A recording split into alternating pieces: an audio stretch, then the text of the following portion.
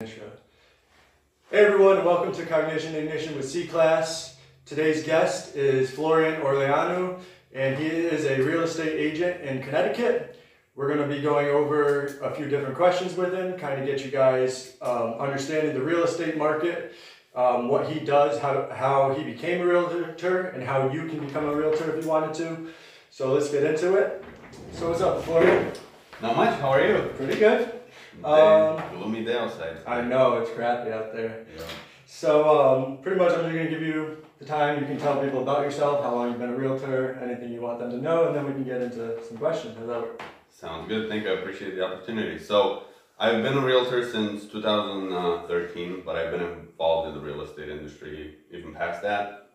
I've known the broker where I started in the beginning. So he suggested actually I should get my license. You know, I like working with people. It's a passion of mine, you know, helping people, helping others, especially in a field where it's so complicated, right? Mm-hmm. And real estate, we all know, there's so much to it and so many unknowns that you just don't know how to navigate on your own without having some, you know, knowledge, Yep. right? So, or previous experience. So that's why I got into it. You know, I started talking to people. I saw that I can help. You know, I looked over contracts, paperwork. You know, I knew there was going to be a lot to get into, but I just, you know, I was excited for it. So I started. You know, obviously, to me, my business, how I run it is referrals, right? Mm-hmm. Friends, family, referrals. That's to me my bread and butter. Mm-hmm. The only reason is because I like to build relationships. So to me, if I can get a deal, great. If I don't, I want to build that relationship. I want to understand, you know, how can I help you? Especially return on investment. When there's people who have certain scenarios where they really need to sell because they need to make money to, you know, if they want to move, they have to pay some bills or whatever the case might be, right? So I try to focus on each client individually. This is not a one for all type business, right? Mm-hmm. So to me, I take it a little bit differently. So I started actually, this is my third company that I'm with now, Coldwell Banker. I started out of Cromwell, local brokerage, Johnson Real Estate. You know, that's where I got my license and my foot in the door, so to say. I then realized I needed more technology. So I'm very technology focused. I need things faster. I need to provide to my clients the best technology and the best resources to sell your house or to buy, right? Or multifamilies for investments. Yep. I've done rentals as well. So I used to do rentals as well, help clients. It's tricky with rentals because there's a lot of need for it and a lot of people who can't afford to buy, right? Mm-hmm. So when you do rentals, you start with them, you build that relationship again, and then later on, a couple of years down the road, you know, they want to buy a house. And then at that point, they qualify. You kind of work with them if they have credit issues or if they don't have enough money saved up. You know, you work with them to create a plan, right? That's the most important part. Where do you want to be in a year, 2, 3, 4 years, you know, whatever the case might be. So you create that plan with them. And then you always follow up, right? You stay in touch.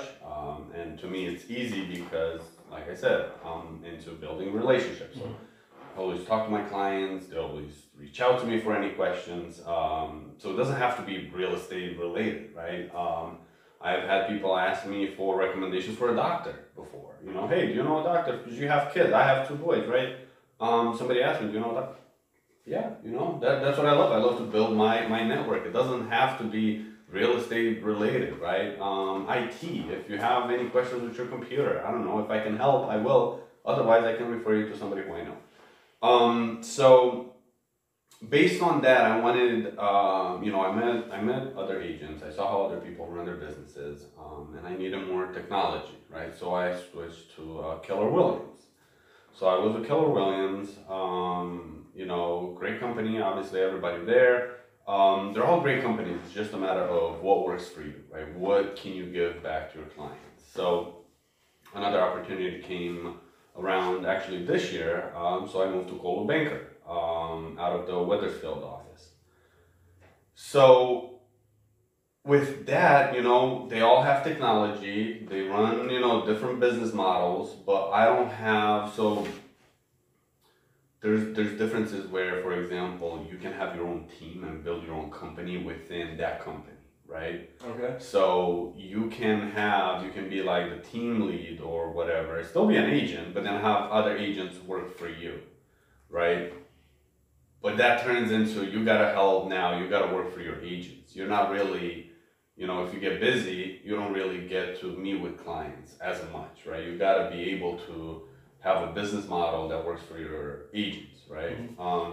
Just real quick, so Yeah. basically you are like the head real estate agent, and you would send other agents out to kind of homeowners to sell their house individually, but they'd be working under you, kind of? Is that how you're explaining this? Yes, but it's a team, Okay. right? So you're working as a team. I'm not sending you to clients. I can give you referrals, but usually all agents get their own referrals, right? They build their own, unless you're new and you don't know, you haven't been in the industry. And then at that point, what you do is, you know, you come to me for help. That's why some agents join teams, right? They don't know what they're doing. They don't have any help, so they need help, right? So how do you get help? You join a team. So when you're part of that team, you tend to run based on that business model, right? So you follow the same process, you use the same systems. It's all about systems, right? Systems and networking. So to me, I like to be on my own. I like to do it all based on how it works for me. And it's been working great. You know, I've built that system that to me, even when I switched companies, right? That was my concern. You know, I'm switching technologies, but I don't want to have any impact on my clients. So it's funny, when I switched, I had about 5 people under contracts when I switched companies. So from that other company? Correct. Okay. No impact. They had no idea that it was happening. You know, they didn't need to worry about it, right? From a contract perspective, everything was going as it was supposed to, right? From a branding perspective, it didn't affect them at all, right? So I told them I'm switching companies, but I also assured them, hey, there's not gonna be any impact on your business, right? On your house or whatever the case was. So I love it, you know. I've been with Coldwell Banker, great technologies, mobile, TV, print, marketing, you name it, you know, they do it. So I'm able to provide to my clients based on their needs exactly what works for them, right? There's different packages, different things that I do for my clients. So from residential to commercial to investment, right, for multifamilies or even condos and flipping houses. So there's a lot of different avenues. I focus a lot on first-time home buyers, you know, because I went through it.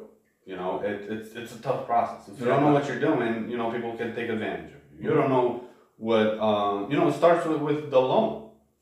You don't know what's out there. You start, you know, people talk to one person and they think, this is it for me. You have to shop around, you know. They're all very close, but some people can do more for you.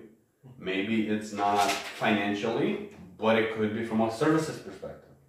Connections. You build that relationship. You know, down the road, you need something, you can always reach out. So to me, that's very important. Okay, well, since you brought it up, is there anything that you would want to share specifically with first-time home buyers, like about what they should be looking for? Buy a house now. Now. The interest rates are so low. It's like, you know, if you can't qualify for a loan, it's one thing. But start working on it. Start planning, right? It starts with, unfortunately, your credit score, right? Nobody thinks, they don't teach you that in school. No. Why not? You know, I've always wondered the same thing. Well, I can tell you probably because when you get to this point, now you got to pay more money because your credit is not as good. So how do you qualify? Well, you got to pay more, right? It's the same thing with any type of service that you get, right? You don't qualify for the best one. Hey, well, we can still help you out, but you got to pay more, right? So when people they feel trapped, and then they end up doing it, right? So spending a little time starting to think ahead and plan will save you a lot of money in the long run. So if you go out to somebody and they want to buy a house, they have no credit, like what would be your first thing to tell them to do? How would you tell them to build up some credit? Well, there's things that they can do and things that they shouldn't do. It depends again on a case by case, right? So I'm not a credit advisor, and I let them know that, but there are some things that I can tell them that I do with my own thing, right? So have credit cards, but make sure you don't go above 30% of your credit line. So if it's $10,000, don't go above 3,000, right? So 30%, and pay it off every month. Don't be late on your bills. The more you use it, the better it is for your credit. The other problem is history. You can't get past it. You can't trick history, right? You gotta have years of using it. They have algorithms, unfortunately. It's not like somebody sits behind the desk and they review your credit and like, well, it kind of sucks, but okay, I know you can work on it. Here's a $20,000 credit line.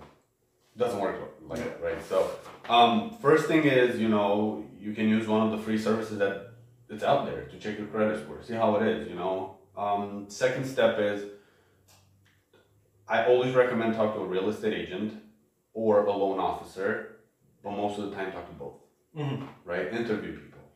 Interview to make sure you're working with the right person. There's, just like in any industry, there's good, there's bad, there could be a great agent, but maybe you don't have that connection, right? Yep. That's fine. I've had, I've met clients before where it became, it was more of a personality relationship, right? So that's fine. You go with, and I always recommend, you don't want to be in a position where you feel uncomfortable, right? That's what I'm not about. So especially buying a house is already stressful, right? Exactly. So why stress it out on either end? Exactly. And you have a contract. You have a contract with the real estate agent. It doesn't matter if you're a seller or a buyer, right? So first time home buyers, if you don't know, you don't pay any fees to have an agent, right? Well, maybe in New York you do, right? There's some states where you pay to, even if you're buying a house, you gotta pay, right? Which makes no sense. You're I didn't know that. Yeah, so you're already paying a lot of money to buy the house. So if you're in New York and you're trying to sign up with a real estate agent, you're pretty much, once you sign up, you're putting money into it, right? But not in Connecticut so much. No, not in Connecticut. Maybe the New York business has changed as well. I can't say everybody does it, all the agents, but I've heard, right? Okay. So in more of the high demand areas, they tend to probably take advantage more, right? Or maybe the business there is so different that they really have to charge money for some reason, right? So in Connecticut, buyers do not pay any fees and sellers pay, right? So like we're talking about the process being stressful, yeah, it's very stressful, but you gotta be working with the right person. When you get under contract, things have to start moving, right? You can't fall behind. Like as a buyer, you want to make sure you're meeting all the deadlines, you're doing everything you're supposed to, because if you miss a deadline and it's your fault, you could risk of losing your deposit, right? If you put a deposit on a house, you want to make sure you have always a back out. You're able to back out when there's legit reason, not just because I want to, right? There's some people out there who, unfortunately, they decide, wow, I'm scared to buy. I don't want to buy. I need to back out. Well, it's more difficult, right? Because you need to back the other person. You got to think about the other person on the other line, right? They're selling their house. Maybe they missed out on other buyers. So you got to be fair, right? Everything has to be legal, and that's why you need a real estate agent and a loan officer for obviously the mortgage side and everything financial. Unless you're well off to pay cash, make things easy, but it's not the case usually. So when it's a once, as you're saying, once you put an offer in, most of the time you're pretty much committed to that offer because you are pre-approved too, right? Before you bring someone into a house and even would let them put that offer in, right? Correct. So the process at a high level, really quick, just to give a little bit of insight, right? So let's say you're thinking of purchasing a house.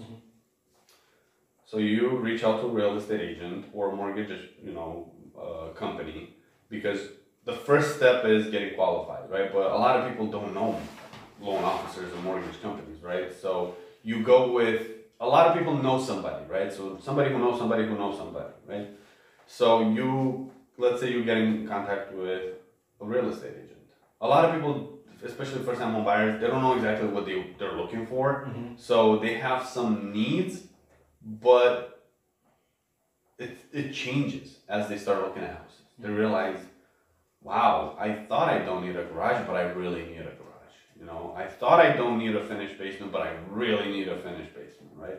So it comes from those, including, natural gas versus oil, solar panels on your house. I need privacy. I need to be away from my neighbors. You know, there's a lot of different things that you got to work with your buyer. And I interview you as the buyer, and you interview me as the agent, right? So I got to know you before I start bringing you to houses. If I start bringing you to houses that are not for you, well, I'm wasting your time, you're wasting my time, and we're both wasting the seller's time, right? So that's not what I'm about. I'm about time efficiency. Now, so you talk with the agent, and then the first step is getting qualified, right? Pre-qualified. So you get pre-qualified, you talk with a loan officer. So I can recommend people. You don't have to follow to go with who I recommend, but I recommend them for a reason, right? They're great. They will follow through, and usually I try to go for the ones with the best services, right? Best rates, and stuff like that. So you get pre-qualified. Pre-qualification, it's only like 15 minutes. Very easy, right? You get an idea. I qualify for $300,000. Well, now we can't look at houses that are 350, 320. So everything under that, right? And even the 300 is it's an approximation based on the things that you tell the loan officer. So if you miss, let's say you have a car or you have some debt that you missed telling them, well, that will affect it, right? And all of that still comes back, right? So after the pre-qualification, we go look at houses. Let's say you find a house that you like, and you are like, well, Florian, I want to put in an offer. The next step is I'm always looking at the market in that area.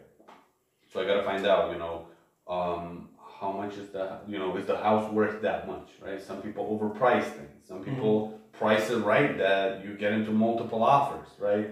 Situations. So it's tricky, but you got to be sure that, if you really want the house, make up your mind, right? If you wait in today's market and you lose that house, you have to move on. A lot of people have that, oh man, I wish I did it, right? I wish I put a little more money, or I wish I decided to put in an offer, right? Some people wait. They're like, well, first time they see a house and they're like, I don't, I like it, but let's look at other houses. We go look at 5-10 houses and they're like, let's go put an offer on the first one. Well, it could be gone.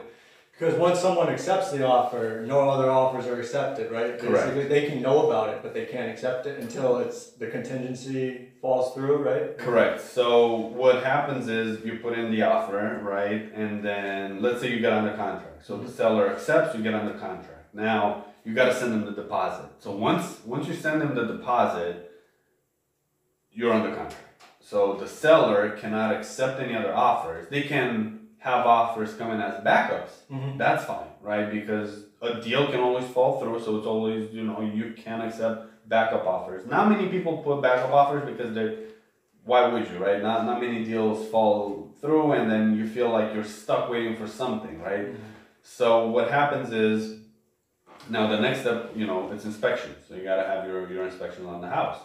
And between the contract and the inspections, also the loan officer starts the process. So they run your credit, right? And now this is where they find out, your debt, and based on what you told them, does it match with what they find? And that's where they come up with that number for the house, right? So for your loan. So what happens next? You have your inspection, and two things can happen. It could have issues. Right? Every house has something, right? If it's major, or if it's not. So you either negotiate for the seller to accept and repair some stuff or give you money, or you have the option to back out. So you back out, get your money back, and that's it. You move on to the next house. So if you still stay under contract, next thing, you get past the inspections and it's all on the mortgage side. So now you have an appraisal. So the bank has their own inspection. They go through the house to make sure it qualifies. So just because you think the house is worth something, the bank doesn't necessarily think Correct. it's worth that, and they may not want to give you the money for it, right? Yep. So they're a lot more strict now because, you know, a long time ago, what they used to do, you know, fraud.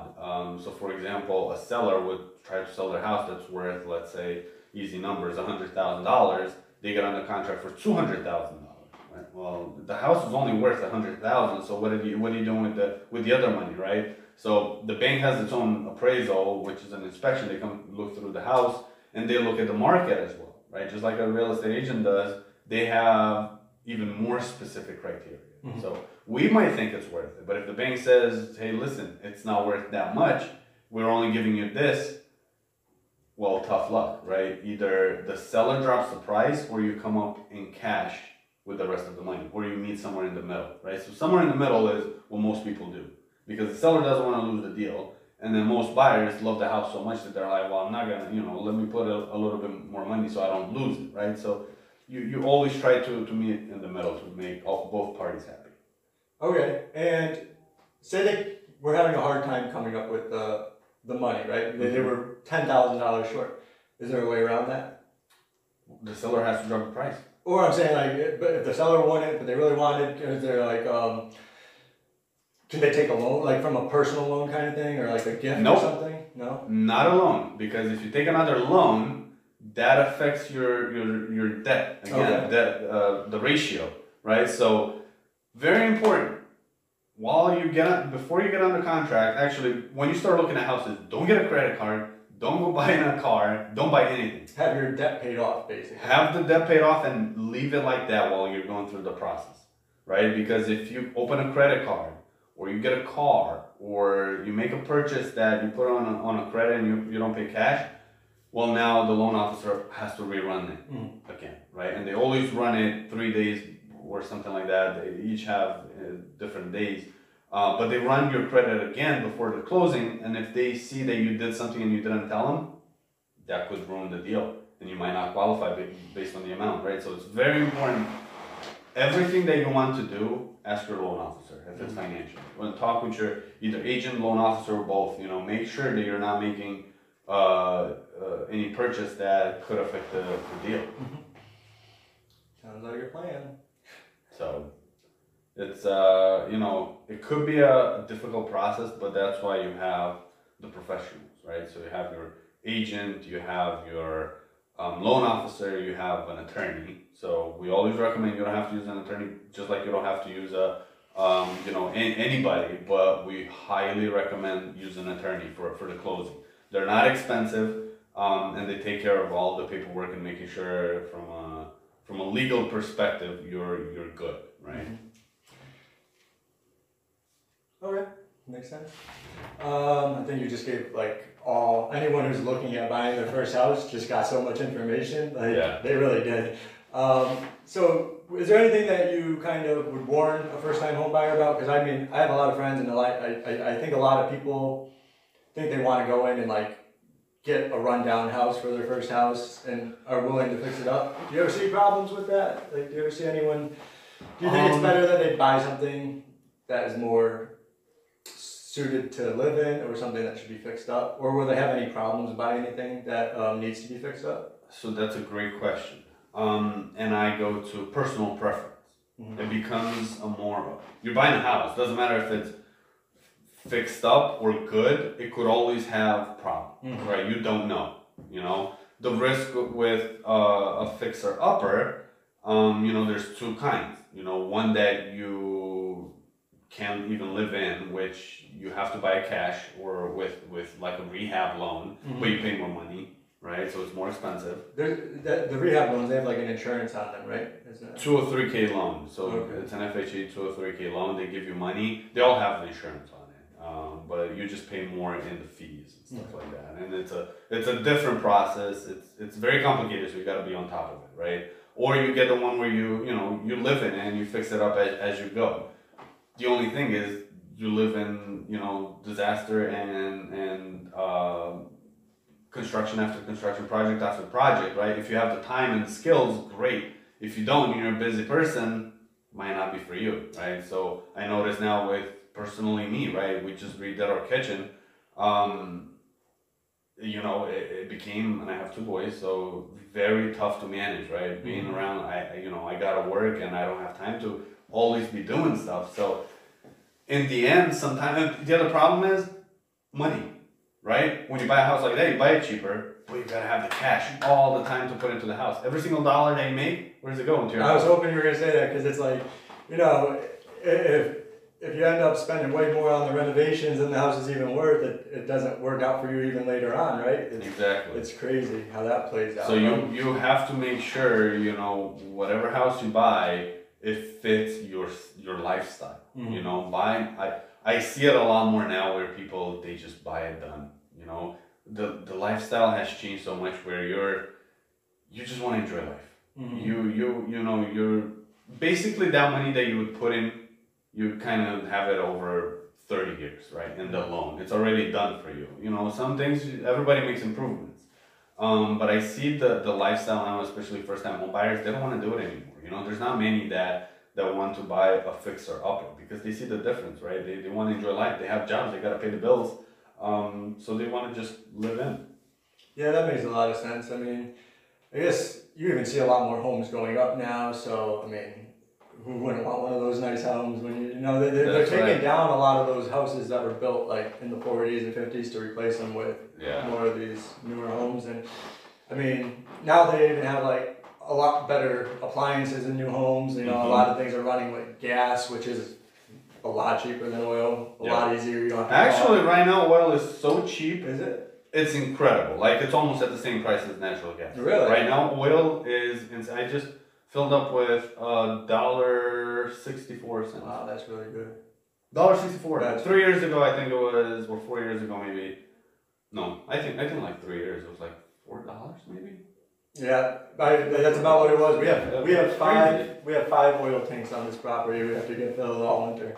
Yeah, and it gets real expensive. So. Yeah. So you know, like just like you said, either gas or oil, or propane, right? So there's always the option of propane. Even if you have oil, you can get propane, and which helps a lot. But it's personal preference.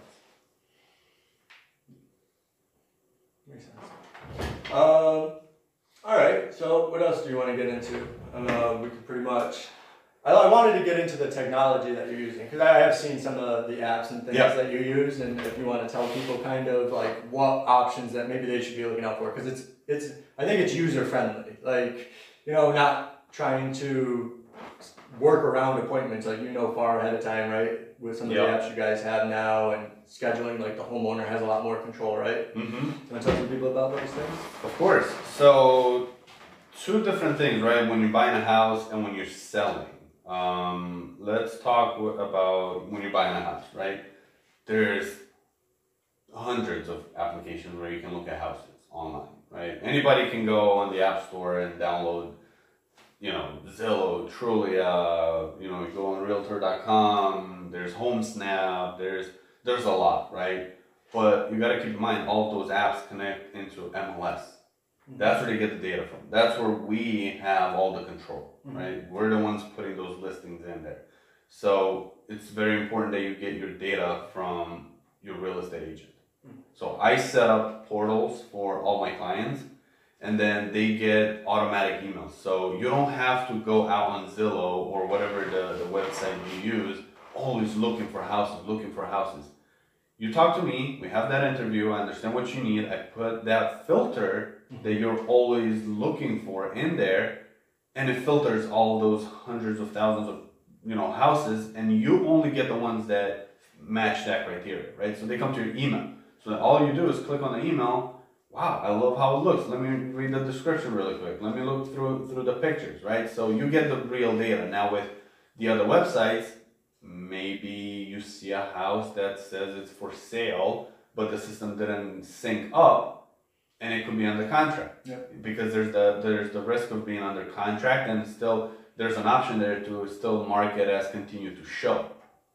So it tricks buyers because they think it's for sale and you can still go look at it, but it's technically under contract, right? Mm-hmm. So some agents change it and put under deposit where they don't accept any more showings. You know, some sellers have it's based on seller's preference, really. Like if you still want showings as backup, right? To continue to have it. So I highly suggest getting the data from MLS through a real estate agent.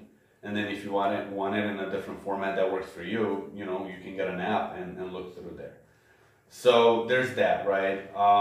There are also reports that I can send you. Well, that's more for the sellers, right? So I like to do that for my sellers. So I set you up with, you know, the app where there's so many showings that somebody can get, right, in a weekend. You put it for sale on a Friday or on a Saturday and you get 30 showings. How do you manage that? You get a lot of text and a lot of emails to accept or deny, but you don't have a way to see it, right? So there's an app through Showing Time where it gives you the calendar, what's upcoming and who's showing it and the times and everything else, right? So you can manage everything. So that's because it's very difficult if you live in the house. You're trying to sell it, and you got to get out, you got to come back in, especially nowadays when somebody works from home, right? It becomes a little tricky managing those times. Well, I can see you even on your end getting a bunch of phone calls. You got 10 clients. Like, that's what I'm saying is like, you have, oh, I want to see that house, I want to see that house. And at least if you have some kind of app in front of you with a calendar, it kind of makes everything easy for communication. And I like to put it into my client's hands, right? You shouldn't have to ask me, hey, who's coming later? Or what house, as a buyer, what house am I seeing later? You know, I send you that tour. Like as a buyer, if we go on a tour, I like to create it. If you look at 5-6 houses in a day, I want to give you the idea of where we're going, right? Not go blindly. You know, some people call me up and say, hey, like I'm buy a house right now. It says for sale. Can we go see it? I can try and schedule a showing really quick and meet them there. But it's better when you prepare, right? You as a buyer, you go in relaxed. You know, there's some people who go to open houses, but I feel like you don't get the same experience. There's a lot of people around, you're looking, but it feels more like a, you know, like a showing room, you know, where you go. I was wondering, is there like a danger to running an open house if you are the seller? Because like when everybody congregates into your house and then they notice an issue, it kind of becomes a bigger issue when there's a lot of people in there, right? Because I just haven't seen a lot of open houses. I'm assuming COVID has a lot to do with that. COVID did, yep. But I was just wondering if there was any like thing that ever happened with open houses where like, you know, because one person doesn't like it, other people don't like it kind of thing, or if it's works better to just go in by yourself. You can do both. So I have a lot of clients who might not be aware or familiar with an area. They see an open house. Hey, let me just go check it out, mostly to see the area, to see the house, but then they always go back for a private tour, right? So if somebody likes a house at an open house, they will not say, oh, I want to put in an offer right now. Like, oh my God, that's like a miracle. If that happens, that's a miracle, right? Everybody, and I recommend it, go have your private tour, right? Take your time, look through everything. Now you can have an open mind where you can relax. There's nobody around you to pressure you. You have me where I can answer questions for you, right? When you're there with other people looking, you can ask some questions for the agent who's hosting the open house, but from my experience, you know, people tend to just kind of go in, go out type of thing. They don't really take their time.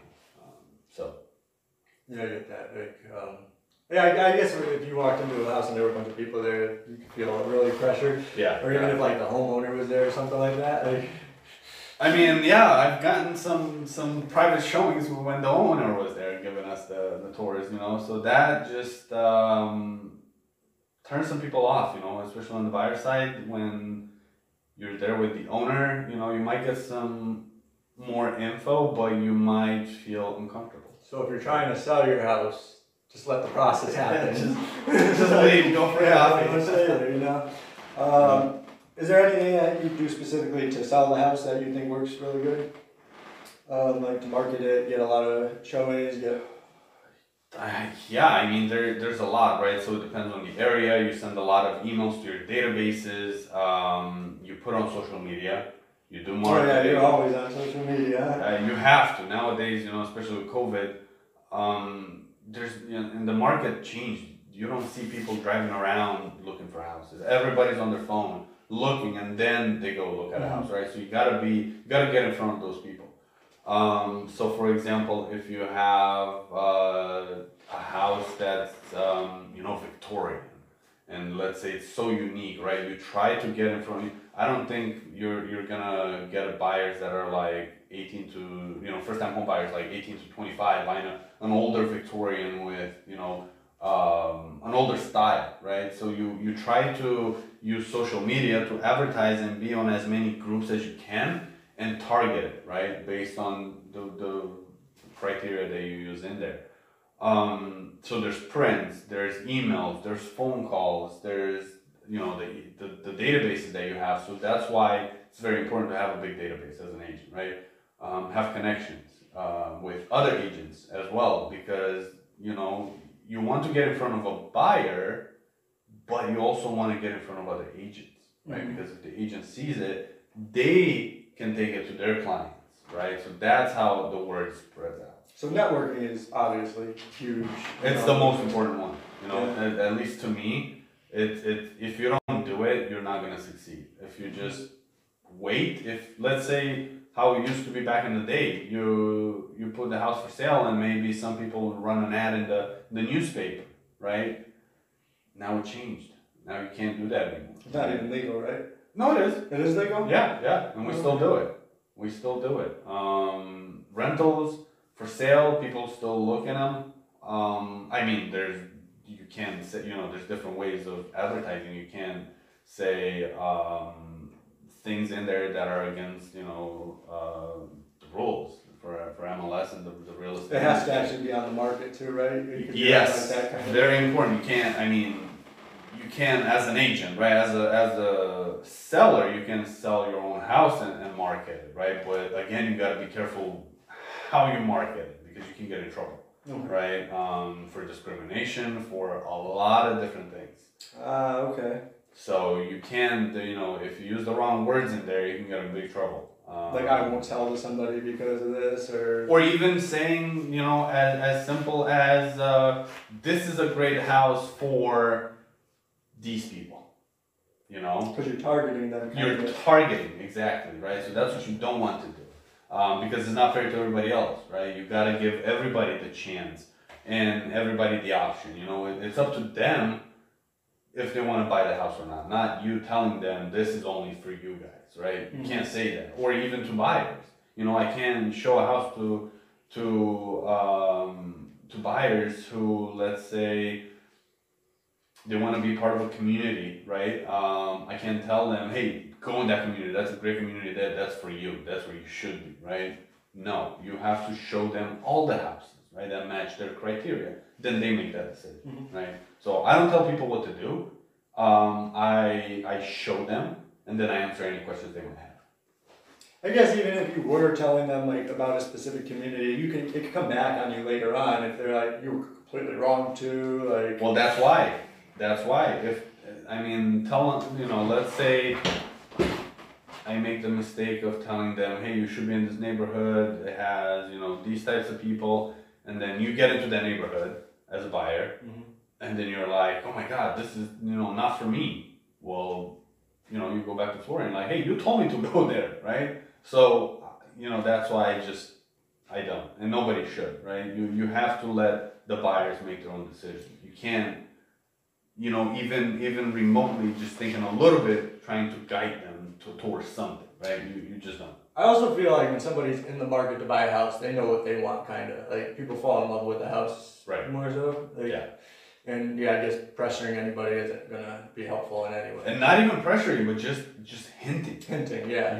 Even as small as that, we're not supposed to do it. And not many people do. Even with friends and family, I wouldn't do it. I let you make your own decision. I show you the facts, show you the numbers, show you any data that you want to look at that's public, and then you make your own decision. You see the pictures, you have your inspection. If you want to drive through the neighborhoods, you can, right? To get a feeling, and that's what a lot of my clients do. They get a feeling of the area. They drive around. If they have kids, they want to see if the street is too busy for them, right? If it's dangerous for the cars, they can. If they want to be closer to a school versus not be close to school, right? There's, the school buses, for example.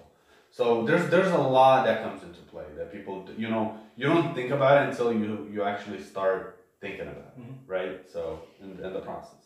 So you think location's probably, what's more important? This might be hard, but the location or the house itself? Because that location thing, that's always, I grew up hearing that, like. So both. Yeah. Both equally. It's what you want. I've had clients on both sides. One who, well, multiple, but I'm just going to use one as an example. Sold a beautiful flipped house, right? Who was in top-notch condition, great, just not the location that he wanted, right? Bought it, sold it, and then bought another house where the house was not even close to what he had as nice, but in the location that he wanted. And he paid the price for it because that's what he wanted, right? So you do pay a little bit more for a location sometimes? If that's what you want. Yeah. If that's the house for you and there's multiple offers and the house is in demand, you can do things to the house to improve it, but you can't do things to the location. You can't pick your house up and move it to a different location, right? So location, the reason the location is important is because it's unique. You can't do anything about the location. You can tear your house down if you want and build a whole new one, right? So it's what you want. Some people want a huge house, they don't care where it is. So you don't get a huge house in a busy town, right? You have to go outside a little bit, right? Or if you find one, it's gonna be super expensive if it's unique, if it's not common. So a lot of different things, a lot of different options. So I think the viewers are starting to see like there is so much, and there is a lot of good reasons to use realtors. It's obvious. What I am going to do is I'll put like your link in the description for this and all that. But I do want to give you a few minutes to go over like your rebranding, because I did see you are rebranding, right? Yep. And like the reasoning for that. What's the process of that? Why are you doing it? And like what do you think the benefits are of that? Because it seems like it's more now that you're rebranding. It's going to be kind of suited for you, right? In a way. Yeah. So when I'm rebranding, you don't want to do it too often, but I think it's coming to the point where, with all the COVID, everything, with this whole year, even though it's been a great year, one of the best years in real estate industry, I think it's always good to reset, right? It's always good to bring something new. I always try to bring something new, if it's from a rebranding perspective, if it's from a process perspective, marketing, technology. I always try to add something new. If I'm running my business the same way for years and be the same, even from a logo perspective, right? I think that matters to me, how you attract clients. Because like I said, social media and networking and advertising, it's crucial. You've got to be in front of them, right? You've got to be appealing. If it's something that's old and you don't keep up with the times, you fall behind, right? Especially with first-time home buyers. Most of us are younger now buying houses as first-time home buyers, right? Everything changes so fast that you also want to keep up. So even if it's a rebranding, right, I like to get feedback from my clients, and that's when I was asking my clients and my friends, family, whoever is on my social media, which one would you prefer? Right? Yeah. There's different options, and I like to see how people react to it. You got a lot of different feedback on that. It was tough. It must have been. It was tough. So when I ended up, I was like, well, give me both. I got both. I was like, this is crazy. So, that's what I tried to do, and get the clients involved and get them. Even the people who are not thinking about real estate, then they start thinking about it, and they're like, wow, why didn't I think about it? Well, because a lot of times they're scared, right? They don't know the process. You don't want to start thinking about something that's so difficult that you don't know anything about. But once you do, then it becomes, gets into your head. You start asking questions, you start Googling stuff and researching. And it's so custom to you, that rebranding. It's like, how do I really want this? Like, exactly. So learning it is beneficial. It's not something that, I got to learn this, I'll never use it again. I mean, you'll use this for the rest of your life, right? Correct. I mean, and generally, I think anybody in any kind of business should really be learning this marketing thing. Creating logos is it's so simple nowadays. It's really not hardest thing, but it takes time to learn, and once you learn it, you have a lifetime skills. So, Correct. Yep. I actually had a company do it. yeah, you know, even as that, So- but you still have to you have to distribute it. Yeah, and you have to know what you want, right? Mhm. Because there's so many options. Even one line in a logo could throw things off, right? So, You know, I to me, see that's I important. see it a lot. People get a logo, then they go get hundreds of business cards printed. They ended up not liking the logo. They didn't have like their services descriptive the right way, and after time they don't use those cards anymore. That happens a lot in business, but it's part of that branding and all that kind of Exactly. moving with the times. So yeah, I think we pretty much covered everything. I just want to tell people really quick that as a business owner, I will tell, and knowing a lot of business owners, I will tell you guys that knowing a real estate agent and networking with a real estate agent is something that every successful person really does do. They probably see more people than the average person does in a day. The average person would see in a month, they see in like a week pretty much. Like Exactly. you see people all day. And if you are in Connecticut and you're looking for a real estate agent, really, Florian is really committed to this. That's what I really like about it. You wouldn't see every real estate agent even come in for this interview, but he really is committed, and he's a really great real estate agent. So if you have any questions, definitely reach out to him, because I'll tell you, it'll definitely be beneficial for you guys. Thank you, and you'll put my contact info in there. Mhm. What I would encourage is, if you're a business owner, reach out to me. Let's connect, see how I can help you as well, even if you don't have any real estate needs. I try sometimes to ask on all my social media for small businesses, even businesses, whatever business you have, whatever service even if you don't own a business and you provide services. Let's say now with people being out of jobs, right? People try to get into new things, right? To make more money. So even if you are doing, childcare, you want to be a babysitter during those times, if I like to ask, like, who are all of my business people? Put your contact info down, what you do, for others to see it and reach out to you, because that's when people are tending to reach out to you more, when it comes from a recommendation from somebody that they know, a connection, right? Because I know you coming through my social network, and then that's how you get more business. So even if you don't have a real estate need and don't need to buy a house or sell or whatever, reach out to me. Let's connect. Let's see how I can help you, and even advertising your business through mine. That's what I'm all about. Yep, it's really just about making that connection. You're definitely right, because there's a lot that people can kind of go back and forth with helping each other. And look at just me and you here. That's it. This is what happens. So Growing together, and I look at it as we're all a team. There's no I in team. I like to help others grow. If I help you grow, you help me grow, right? If I'm growing by myself and others are not growing with me, it doesn't matter what industry it is, right? All my friends, family, and even people that I don't know, if you help somebody down the road, could be 10 years, they will help you one way or another, even with a referral, even with an advice, or whatever the case might be. The favor always returns, and you just, don't go into it expecting it, just go in helping people. see we just keep going. But anyway, it's the one thing, like-minded people. When you put that post on it, the people who are commenting on it, Yeah. they're like-minded to those other people, and that's really what you're looking for. Because not everybody has that kind of drive to be successful and network with everybody that they can, right? But when he's putting out those kind of posts, that's really what he's looking for. Connect a lot of like-minded people, and when you see success, that's what's really going on. It's like-minded people getting together. Correct. Yeah. So it's a passion of mine. Yeah. So even if I wasn't in the industry, if I can help somebody, totally will. Awesome, dude. So I hope you guys like it, and be sure to reach out to Florian as soon as you can. All right. Thank you.